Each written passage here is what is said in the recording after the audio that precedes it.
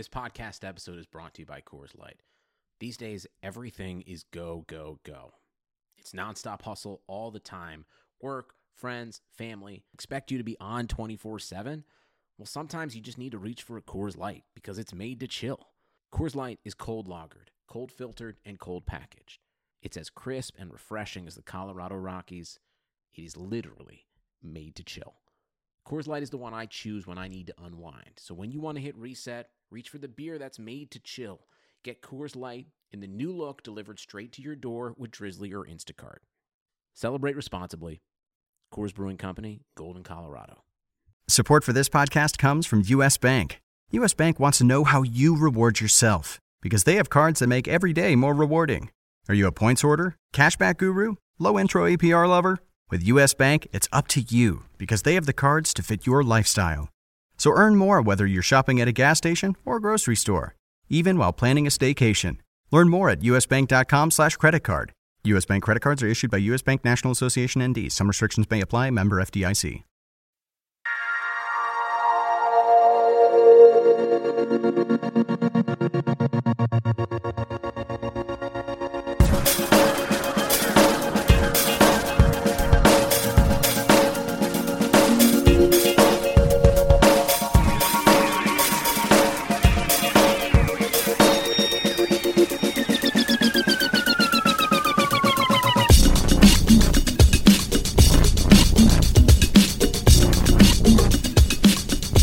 Welcome to the RotoWire Mixed Martial Arts Podcast, brought to you by ESPN Plus, the home of UFC 258. I'm Jake Latarski, joined today by John Litterine. If you're out there on Twitter, give John a follow at JONLITTERINE. You can follow me at RotoJake. Today we're going to be making our picks for the biggest fights at UFC 258, Usman versus Burns. John's got his DraftKings preview up on the site already. We've got some betting content up there on the site. There's a whole new betting section on RotoWire. You just want to check on the sports betting section at the top, and we got some of the best odds listed from a variety of sportsbook partners here. I think it's really cool. My favorite is the first round finish prop that we're going to probably refer to a couple times here on this show. And other than that, we're going to take care of your main card needs here, but Fight IQ guys are going to be back on Friday night at the same time on the RotoWire YouTube channel to run down all of these fights here. And of course, if you're listening to this show, subscribe to the RotoWire podcast. You get all of that content as well. But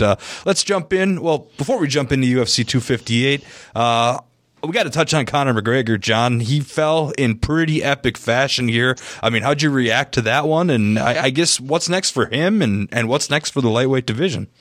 It's a good question. I think whatever is next for the lightweight division certainly has to obviously include Dustin Poirier, given what he just did to McGregor. But I think how McGregor lost is certainly a big deal. His act and his popularity really only works if you're winning fights, and if you're getting smashed like that, it's not going to be as effective. So I'm interested to see what's next. It's certainly the deepest division in the sport, and there's no doubt that anything they decide to do moving forward has to include Dustin Poirier. You got Charles Oliveira in there somewhere. You obviously saw what Michael Chandler did to Dan Hooker. So there are a bunch of different options, but it remains to be seen what happens there and with McGregor. It's probably a couple of the bigger questions that are unanswered as we get into the meat of 2021 here. Yeah. I'm thinking they got to do. I mean, Michael Chandler was awesome. Nothing against him. He came out and stormed in, but Oliveira's earned a shot at this point. I think you got to do Dustin and Oliveira. Let the winner fight Chandler if he wants to wait on the sidelines. If Chandler wants to, take a shot at Ferguson or even Conor or something like that, they could do that in between, depending on how active Conor wants to be. And then, of course, there's Conor Nate 3, the trilogy fight that's on the table. I mean, you figured once Conor lost a few, that would start to come into play again. They kind of got to even that out. So I could see the UFC trying that too. Yeah, that's certainly an option. And actually, I think at this point, there's no way you can really realistically and fairly insert Conor into the title position, given what we've seen from him lately. So, maybe that is the route you go. Just make a bunch of money and try and get him back on track. Yeah, I mean, we're talking about what they should do. they could just as easily run Connor Dustin back and call that a trilogy too, if that's what both guys want. So I don't think that's right, but that wouldn't shock me at all if they tried to do that. No, their ultimate goal obviously is, they're a company. Their ultimate goal is to make money. Mm-hmm. And if that's what they think will make the most money, then we talk about it all the time. That's what they're going to do. All right. Well, Connor can't dominate every MMA discussion. We just wanted to touch on that because that was the last card the last time we sat down here and spoke with each other here. But let's get to UFC 258. There is just an amazing champion. Kamaru Usman has just astounded me with his skill set. He seems like one of the most complete mixed martial artists on the entire roster. He's going to be going up against Gilbert Burns, who I see him in a similar light as Oliveira. I guess he deserves this opportunity quite a bit with the win streak that he has been on. Usman favored in this fight, minus 280. Comeback on Burns, plus 240. DraftKings salaries reflect that accordingly.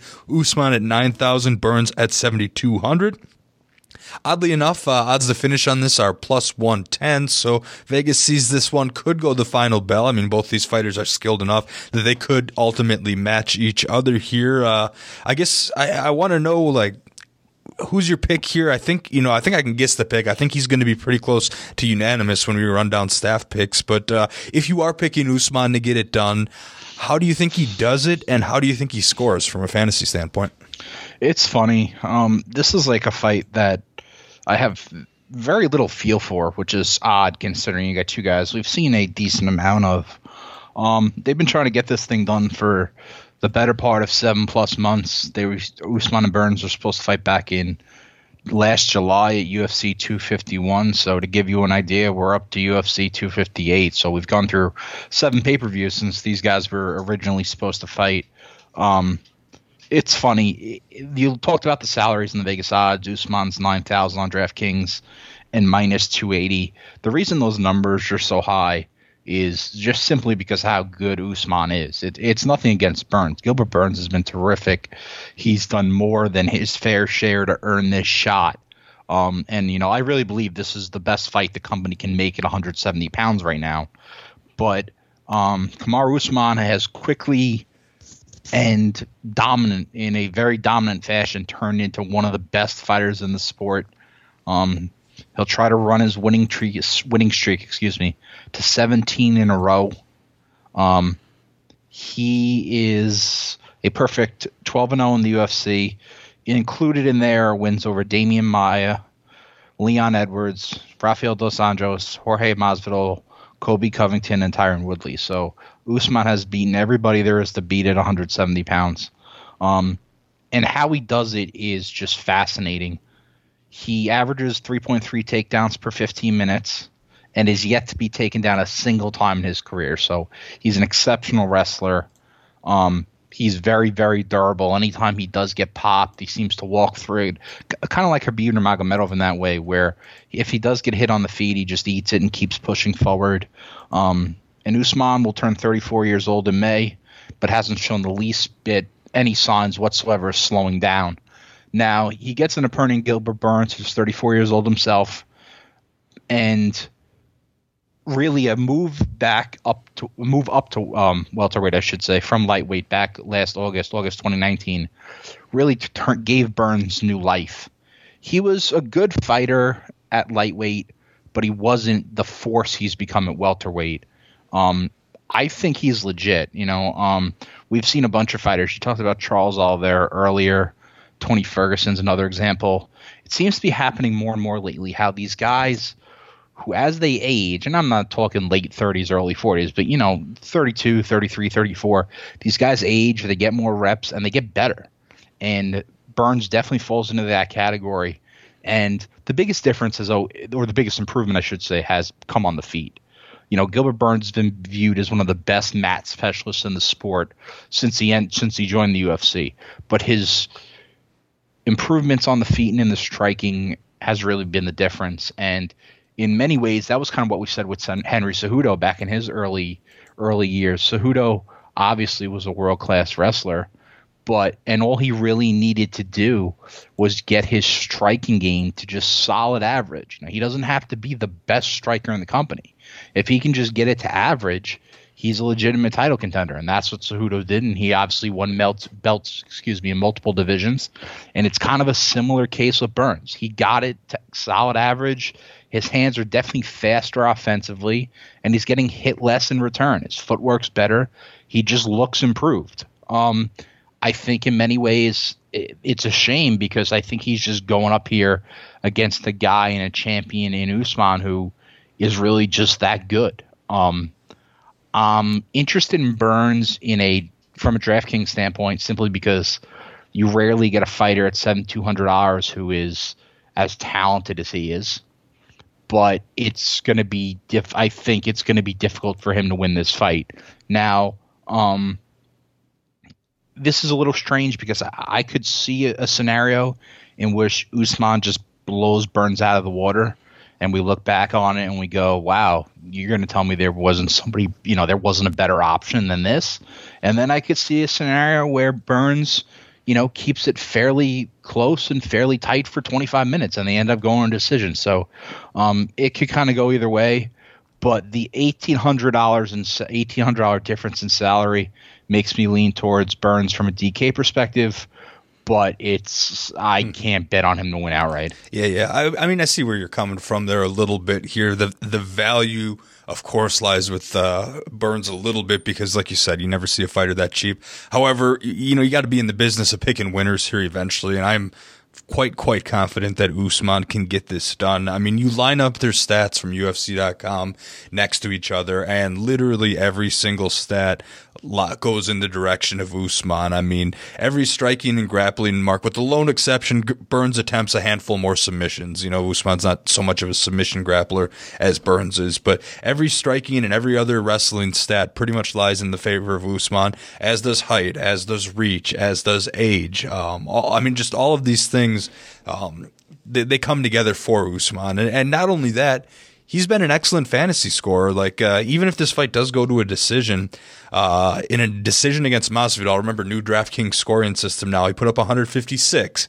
Decision against Woodley, 168. Decision against Rafael dos Santos, of course, 12 takedowns is not something that you can count on in any fight necessarily, 195. Now, looking at that fight log, I think the fight against Covington compares a little bit more to this fight against Burns, and that was his lower score of 130 because Usman got a couple of takedowns, but, he got the finish. He didn't rack up a massive amount of control time. And against most people, the control time is where Usman will probably get a lot of his points. And he might not necessarily get that against Burns. Even though the takedown defense, surprisingly, it's only 50% for Burns, but he's been a lot better, lot tighter on that lately here. So I don't want to knock him on that for too much, but this is one where I can see them both maybe attempting takedowns, not having success, and it plays out on the feet a little bit more like the Covington matchup. And if that is indeed the case, and Usman doesn't get that quick stop, then you can throw Burns out there hoping for 80, 90 significant strikes in maybe a cash game lineup as one of the underdogs here, so you're not taking a wild shot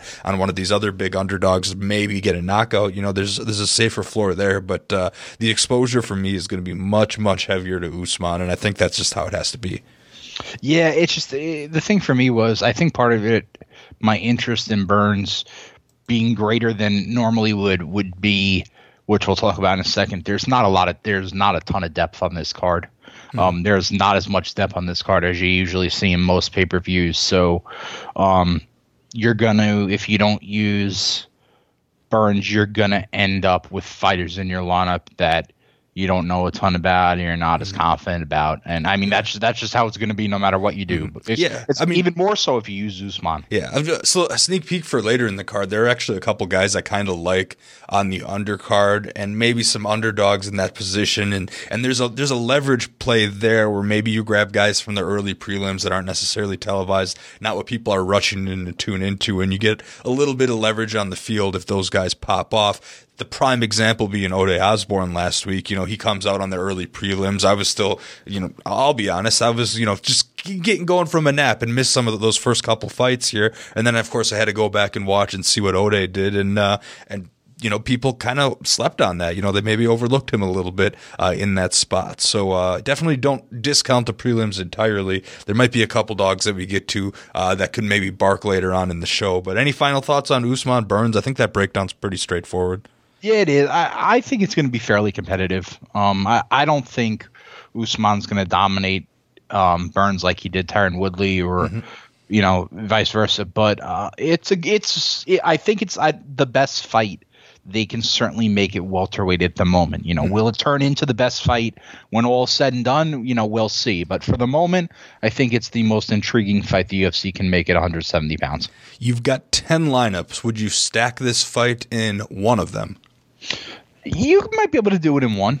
I don't see this one ending quickly. So we say all the time, it rarely works. It takes a lot for a stack to work out. But it pretty much only works if it's a Max Holloway fight. Yeah, and if you take, if you're going to make 10 lineups and you want to do it once, I probably wouldn't do it for a ton of money. The odds of it working out are small, but yeah. I mean, it's not talking like the mini max or something.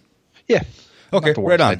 All right, so we can move on to this one. A co-main event. We were supposed to have a Weidman fight. Unfortunately, that fight got scrapped here. What we do have is a women's flyweight fight between a couple of names that aren't going to turn a ton of heads their way yet, but a couple of prospects in this division to look out for. Maycee Barber's back after a 13-month absence due to injury. She's taking on Alexa Grasso, one of the most marketable Mexican-born fighters, I believe, in the on the roster here. I just remember always seeing her hold up the flag here. Grasso 8,300, Barber 7,900. Grasso a slight favorite at -140. Comeback on Barber +120. Odds to finish here are +175. So chances are we may not see a finish, but I suppose you never know here. How are you handling this one from a DraftKings perspective here?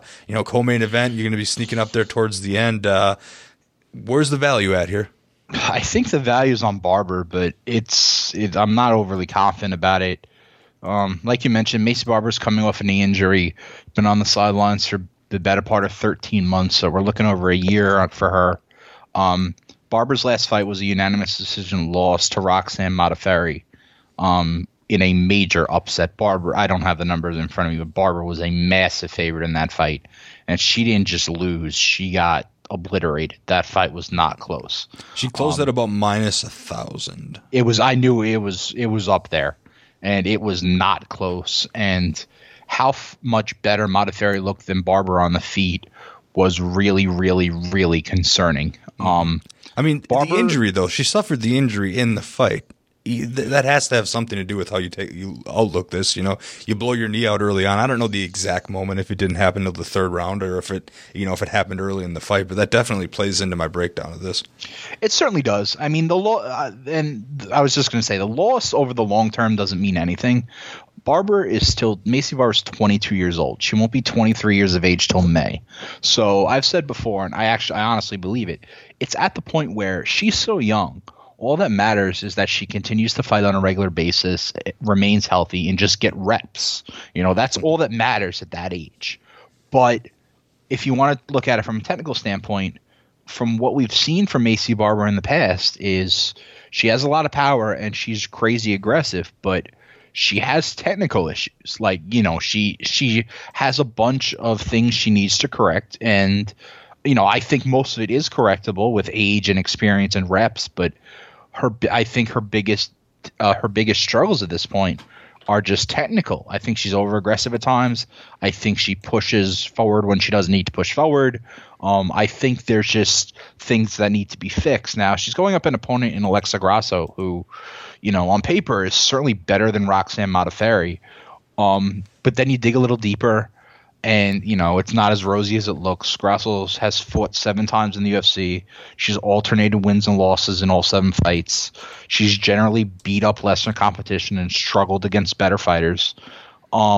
The long-term problem for Grasso is going to be her lack of power. She's a Muay Thai specialist in the vein of like a Joanna Jędrzejczyk, in the sense that it's a lot of volume and a lot of combinations, but not a lot of stopping power. Grasso doesn't have a stoppage win with the UFC, and 3 of her 4 knockouts came in her first 3 pro fights. So I don't think that's a skill that's going to translate moving forward. Grasso, I mean, every woman in this division is not big, but Grasso's small and she's slight. And I don't think you're going to suddenly see this string of finishes start to materialize. I ended up taking Barber outright, 79. So you save $400 in salary, and you get a little bit of juice on the Vegas odds at plus 120. This is really essentially just a pick 'em for me. I'm essentially just going with the physicality of Barber over Grasso. I think that's her main advantage. I think I trust Grasso's ability to implement a game plan a little bit more and stick to what might work as far as this particular fight. But this is essentially a pick 'em, and like we mentioned earlier, I don't have a ton of underdogs I like, so I'll take the $400 I save on salary and go with Barber. Yeah, I was back and forth on this fight. Ultimately, I'm going to kind of take the easy way out, the neutral way. I'll take full blame for that. I'm going to pick Grasso. You're going to see Grasso next to my name when staff picks come out a little bit later this week. Hopefully, I think we're going to do tomorrow. So Grasso will be my pick, and the main reason is one, body of work thing. You look at the records side by side. I think Grasso's caliber of competition is definitely stronger here. Any kind of, I'm obviously in college basketball mode right now. Any kind of strength of record thing goes in the direction of Grasso for me. Plus, I don't necessarily care for fighters coming off injuries too much, especially like a serious knee reconstruction here, 13 months on the sidelines. Usually, again, when all else is equal, I'll bet against the fighter coming off a long injury layoff here because, we mentioned she's 22 years old. She's got plenty of great days ahead of her here. And yeah, I like what Barber brings to the table, and I think long-term she's going to be just fine. But it was her first professional loss here, and, her knee was battered pretty hard, and, a vet pretty much pieced her up there. So, again, at 22, you don't know how you're going to respond to that kind of adversity here. So there's more question marks with Barber than Grasso for me. So I'm going to pick Grasso outright. That being said, I think I agree with you in saying that Barber is the better DraftKings play here. I mean, she knocked out Jillian Robertson, knocked out JJ Aldrich, knocked out Hannah Cyphers, got a knockout on the Contender Series to earn her way in the UFC. Barber is a finisher and Grasso is not. So the DraftKings ceiling, you could argue, is higher for Barber than it is for Grasso. You look at the first round finish odds here.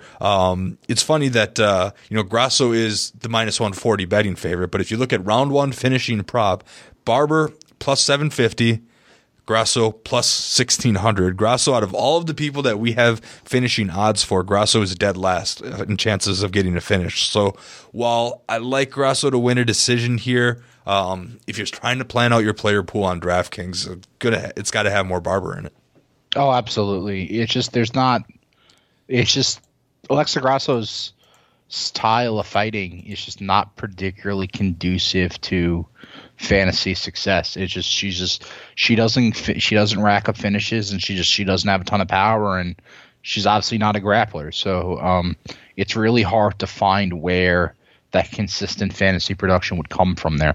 Mm-hmm. Right on. So I think we can move on here. Middleweight fight, Kelvin Gastelum versus Ian Heinisch. I like this fight a lot, actually. This should be a very interesting fight that's played out largely on the feet. But let's get down to the meat and bones here. Gastelum 8,800 on DraftKings, Heinisch 7,400. Gastelum a minus 240 betting favorite. Comeback on Heinisch plus 190. Odds to finish are about plus 175. So, I mean, the one thing I'll interject right here to say the one thing that I noticed when I was posting your preview and I was typing in the odds to finish here on this fight, there are very few fights that look like it's going to go, or that pretty much all of these fights, except for a couple here, seems like it's going to end in the hands of the judges. Of course, that's not a great sign. Part of that, I imagine, is going back to Las Vegas actually, Las Vegas has the shorter cage, now that I think about it. So Vegas still has that smaller cage at the Apex Center. You would think you'd see a little bit more favorable odds to finish here, but definitely not the case with this one. Anyway, not to get too sidetracked here, Gastelum Heinisch, I'm looking for a striking battle here, not expecting a ton of grappling here, but both these guys seem durable enough to make it to the final bell. I guess, do you agree with that, John? And who do you got in this one? Yeah, I definitely agree. I think this fight will probably go the distance. It's really kind of essentially a must-win for Kelvin Gastelum, which is pretty hard to believe. Gastelum enters having lost 3 straight. Now, the losses came against Israel Adesanya, the current UFC middleweight champion, in a fight that was voted Fight of the Year by many people. So back in 2019. Mm-hmm. That he had his chances in. I will say, he's the first person in the last couple of years since Adesanya's been champion that has actually had him on his heels a little bit. Yep, very competitive fight the whole way through. Then he dropped a split decision to Darren Till. And then he was submitted by Jack Hermanson in his most recent fight last July in about 88 seconds or so, just over a minute. Yep, yanked up a heel hook in that one, I believe. Yep, Kelvin Gastelum's really good. He's always been really good. He's underrated, and I actually think he's kind of getting overlooked a bit here. The salary's not cheap at $8,800, but I expect a strong performance from Gastelum here. It's interesting. Ian Heinisch is 2 inches taller, has a very slight 1-inch reach edge, but I certainly think Kelvin's the better boxer. Gastelum has always, for the duration of his UFC run, been one of the best in the division, and really in any division, at going to the body. He consistently peppers the body, makes a point of it every single time he fights, and then he has a background in wrestling. He doesn't use it a ton, but it's there. We talk about guys like Justin Gaethje who, were excellent wrestlers growing up and in college, but really shelved that part of their game in MMA. Gastelum's kind of similar, but it's there if he needs it. Ian Heinisch is an interesting guy. He had a really quick 2-fight losing streak, and then he picked up a really quick 74-second knockout over Gerald Meerschaert last June to snap that. Heinisch has kind of been up and down during his UFC run. Fought okay, looked pretty good against some weaker competition, and struggled against some better guys. Heinisch has some explosiveness in shorter spurts, has some power. He just doesn't strike me as the kind of guy who is going to run off any real extended winning streak anytime soon. I think what we've seen from Heinisch at this point is kind of what you're going to get. You'll probably get a couple of strong performances here and there. You'll get a couple stinkers. But I really think Kelvin Gastelum is getting underrated in this spot, more from, I would guess, a Vegas odds at -240. I would think as far as just pure ability, he's probably should be a little higher than that. But I like him. I really don't even hate him at 8,800. Because the one thing you can say about Gastelum is his durability is legendary. It takes a ton to get Kelvin Gastelum out of there. And I really don't see a scenario in which Ian Heinisch outpoints Gastelum for 15 minutes. So if you think Gastelum's going to be able to win a boxing match or whatever this turns into, and then you don't think Heinisch is going to be able to secure a stoppage because of Gastelum's durability, then I think Kelvin's a pretty easy pick. I could certainly see this going to the final bell, and I'll ultimately take Kelvin via decision. Mm-hmm. Yeah, I'm with Gastelum too. I didn't really have to think about this too much here after looking at both fighters and their body of work recently, even with the losing streak for Gastelum. There's a lot to like here. He's a well-rounded, great fighter who I think is, despite the recent losses, he's every bit could be a couple wins away from being in the title conversation again. The one thing I'll say with Gastelum though is it's a cash game play for me more than GPPs. If you're new to DFS, Gastelum's the kind of guy you play in double ups and 50-50s and head-to-heads, not necessarily the kind of fighter that you play if you're trying to, if you max enter, of course you want him, but if you're trying to take down the $150,000 top prize with only one bullet here, chances are I don't really like using Gastelum in that type of context here, just because he hasn't been much of a finisher. Dating back to every fight DraftKings lists on his game log all the way back to 2015, he scored only 100 DraftKings points once here, and the general rule of thumb is you want to get 12x to really be in contention out of your fighters here to win GPPs. So at 12x, you need at 8,800. That would mean you need 105.6 DraftKings points. He's only done that once, since 2015. And I also think there's a pretty decent chance he's going to be pretty highly owned. We talked about the lack of depth on this card, and I think he's going to be one of the more popular guys. Yeah. As far as name recognition goes, looking at this card from up to down after that main event, Gastelum is definitely one of the guys due largely to that fight of the year performance. So, I'm taking Gastelum. I feel really good about it. I think he gets a nice clean 80, 85 fantasy points in a decision win. Will that be part of the optimal lineup for GPPs? Most likely not. But will it help you, get a safe win at 8,800? Yeah, that's where I'm going with this one. So, anything else to add on this one? No, I mean, I would look at that. I would, if you're looking at it from a Vegas point of view, maybe if you really like Gastelum, maybe you parlay him with, one of the underdogs you think, maybe we like. Maybe you parlay him with Macy Barber or, a couple other guys we'll talk about in a little while. Yeah, I mean, or you just parlay him with some of the other big favorites here. Like, I don't really think Bobby Green's going to lose. I don't really think Usman's going to lose. I don't really think Rodolfo Vieira is going to lose, so you could parlay him with any of those guys and get the number back to around minus 140, 150 instead of paying that minus 230 price tag for Gastelum. So that's really the way that you kind of got to go about this one here. All right, so with that in mind, we got to move on to the battle of what I think is the battle of some of the best nicknames in the UFC. We like to note individual nicknames from time to time, but collectively in one fight, we've got Mackie Coconut Bombs Pitolo against Julian Marquez, a.k.a. the Cuban Missile Crisis.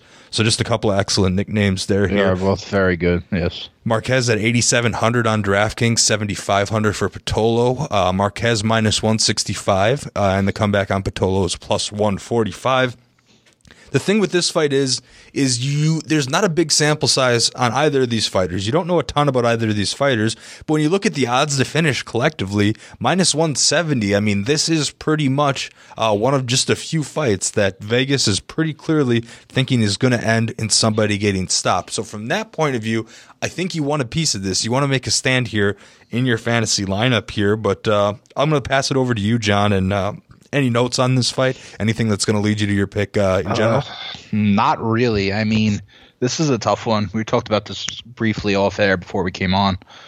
This is not the best pay-per-view opener the UFC has ever put on. There's no, we're not telling you anything you don't already know. Maki Pitolo will be trying to avoid his fourth defeat in his first 5 UFC bouts. He was on Dana White's Contender Series. Actually, both these guys were on the Contender Series. Mm-hmm. Picked up a knockout win and has struggled since officially joining the roster. Based on what we've seen from Pitolo, which plays into the minus 170 odds to finish, he's uber aggressive, has some pop. Pop's probably legitimate, pop in his hands, but the defense is questionable. It's not great. And he's going up against an opponent, Marquez, who's bigger and probably has even more power, and that's concerning. Mm-hmm. But then you go to the flip side, you look at Marquez, you're looking at a guy who hasn't fought in 2.5 years, more than 2.5 years. Mm-hmm. Julian Marquez's most recent fight came back in July 2018. He dropped a split decision to Alessio Chirico. My one thing about Marquez is I've always been intrigued by his frame. He's 6'2". He has some power. So in middleweight division, he has some attributes to work with. I would guess, without saying in a ton of confidence, I would think this would probably deteriorate into like a senseless all-out brawl fairly quickly, if I had to guess. Yep. I would think that would probably favor Marquez. From what we've seen so far, that's been the kind of fight he excels in. So I'm going to take him. And you're right. It's a little bit of a catch-22 here because this fight looks like it's going to end quickly. So you're right about that in the sense that you want to get a piece of that somehow. On the other hand, we obviously have considerably less information on these two guys than we do about most everybody we've already talked about. Mm-hmm. It would have been even more so had the Weidman Uriah Hall fight and then the Jimmy Rivera fight, both, if those things didn't get postponed, you might be able to look elsewhere. But now, you kind of got to make your stand somewhere. And I'm with you in the sense that this looks like this one could end quick. So I'll take Marquez. But again, it's probably more a sense of not being impressed with what I've seen from Pitolo. And I'm not, like you mentioned earlier, with Macy Barber. Macy Barber's, been out a little over a year. Julian Marquez has been out 2.5 years. Mm-hmm. So I'm not crazy about it, but that's probably the way I would go. Yeah, this is another one. I feel like I'm taking the cop-out route too many times on the show, but I got to go with Marquez as the pick.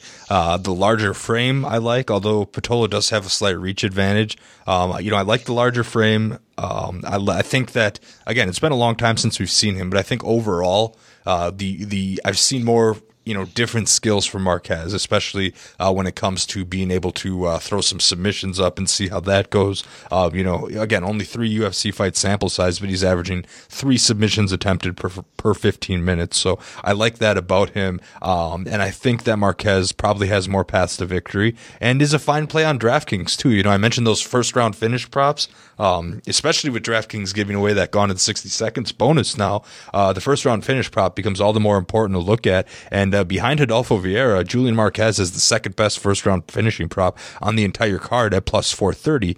That being said, Pitolo has the 6th best first round finishing prop on the entire card at plus 650.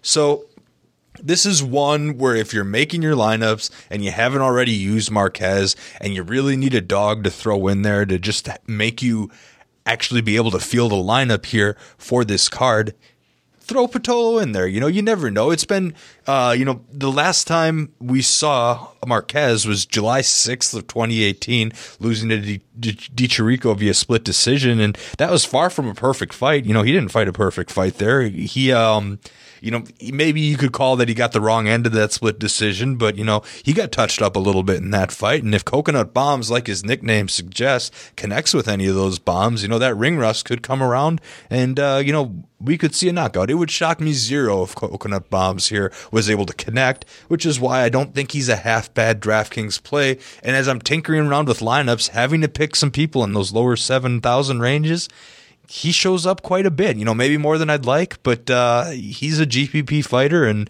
I think one that has to be considered. Yeah, it's one of those like risk reward things. We'd probably be having a different conversation if we saw more of Marquez, but we haven't. So given what we know, and you trying to, anybody trying to save some money, it's not a terrible idea to bet against the guy who spent 2.5 years on the sidelines.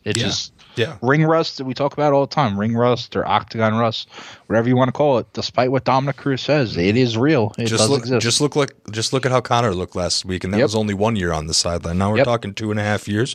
I think I got the actual number of days here. I'm going to look that up real quick. I've got that in front of me. It's been 900. By the time Saturday rolls around, it will have been 953 days since Marquez got in the octagon. Whereas Pitolo, again, experience is experience, I guess you could say. What does Loki say that in the Avengers? He's been losing, but at least he's been in there, and you think he has a decent feel for it. So I'll have some exposure to Pitolo in this fight. Maybe, for the same reason you could make a case that Marquez is a leverage play, because a lot of people will just be going for the underdog and what they see as a pick'em in a wild brawl. And, if Marquez gets it, you get a lower owned guy maybe. But I would put Pitolo probably around 18 to 20% owned or higher. I don't know. It's always tough to predict ownership, but I think people are going to be on him, and I think he's got an okay chance to pay off just because there aren't a lot of options. But speaking of money-saving options here, you said you don't like a lot of underdogs on this card. Did anyone in particular maybe stand out to you outside of the fights that we've discussed? There aren't a ton that I thought I liked outright. A couple, I guess, if I had to look a little closer.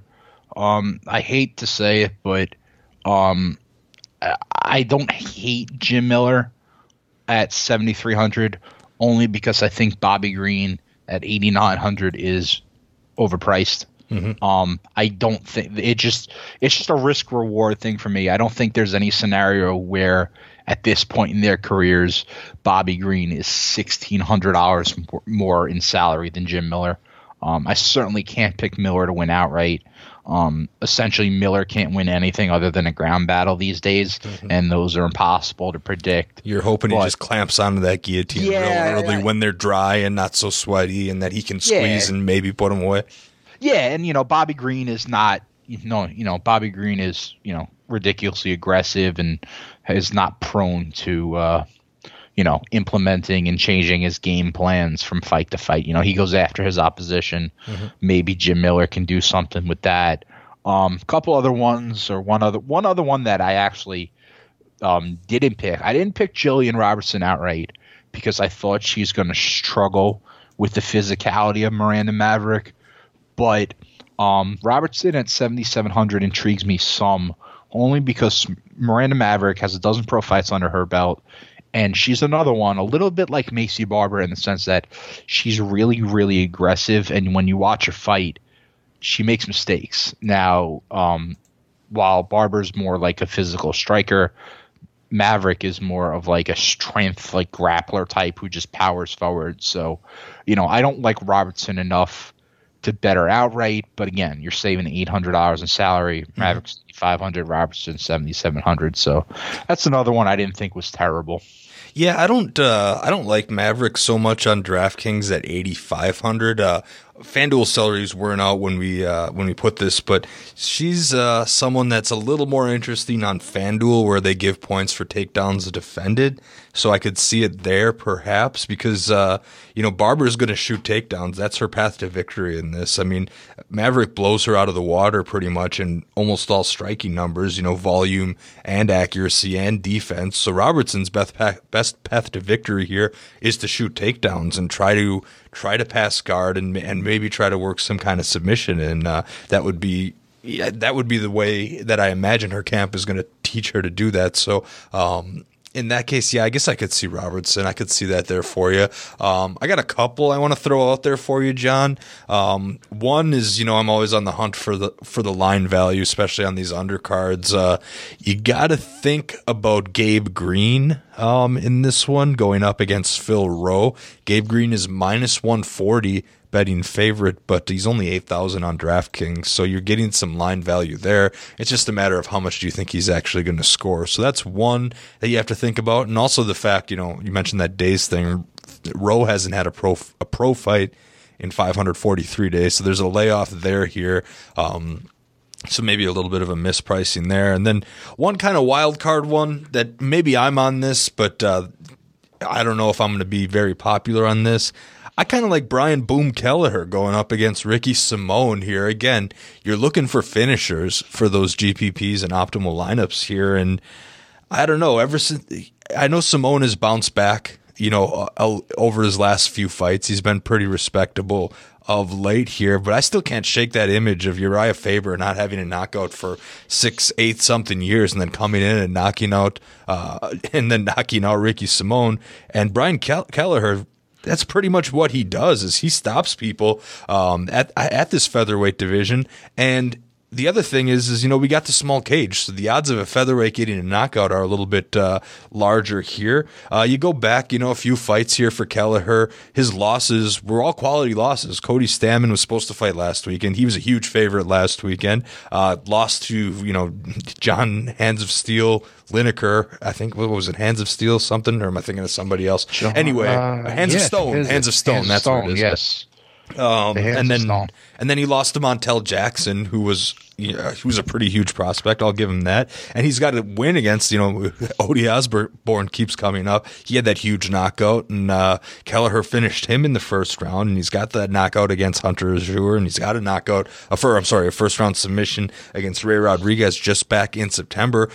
Kelleher's a finisher, man, and Ricky Simone's the younger up and coming guy, but I wouldn't overlook Kelleher as a plus 205 dog here, and even better, the dude is 7,100 on DraftKings, so he's just one of the cheapest dudes on DraftKings that is a finisher, and I think might be able to do something. Maybe that's a stretch, but I'll definitely be above the field on Boom Kelleher. He's treated me well in the past, and I'm going to go back to that well.